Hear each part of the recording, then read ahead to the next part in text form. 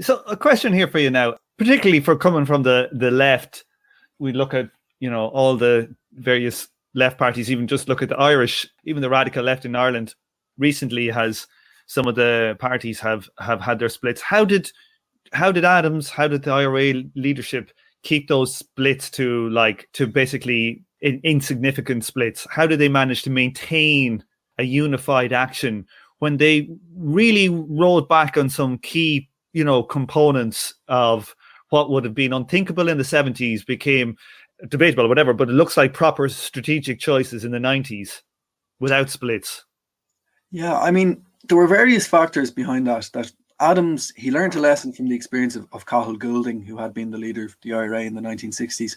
And one of the main lessons he seems to have drawn from Goulding was that in order to minimize the danger of a split, you have to move very cautiously, step by step, instead of raising a number of issues that would be taboo at once. You raise one issue step by step and you tell people, no, of course we're not going to do that. We're just going to address this issue. So, for example, the question of abstention from Leinster House, the parliament in the south, when Sinn Féin adopted that policy, Adams and his allies insist, no, of course, there's no question of calling an IRA ceasefire. We're going to carry on the armed struggle with all the force at our disposal. And the same thing happened at a later stage when the IRA called a ceasefire in the mid-90s. They said, no, of course, we're not going to recognise British rule in the north. We're not going to participate in a power-sharing government. We're not going to recognise the police. And we're certainly not going to decommission our weapons. So there were mixed messages being put across to different constituencies, things being said in public, things being said in private.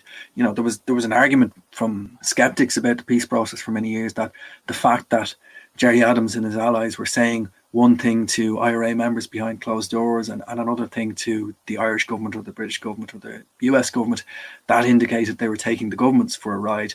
In hindsight, it seems more like they were taking the IRA members for a ride by telling them that there wouldn't ever be decommissioning or there wouldn't ever be accepting a partitionist peace settlement.